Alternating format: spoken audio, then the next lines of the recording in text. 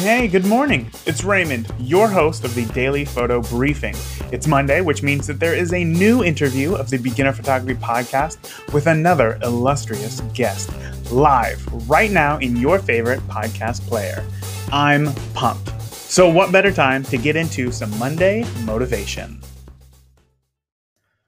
Don't miss out on something that could be great just because it could also be difficult. You know, everything in life, it just takes time. That's why old wines are so expensive, and yet McDonald's cheeseburgers just won't win any awards.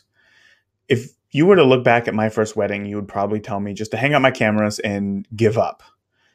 But, over time, I didn't, obviously. I kept at it. I gained experience and knowledge, and now I'm proud of my work. But man, after that first wedding, it would have been so easy for me to have just given up.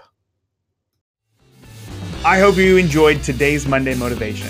If you want more beginner photography podcasts where I interview successful and world-class photographers about how they see the world to help you grow your skills, you can find this and past week's interview in your favorite podcast player, or just ask Alexa to play it for you. That's it.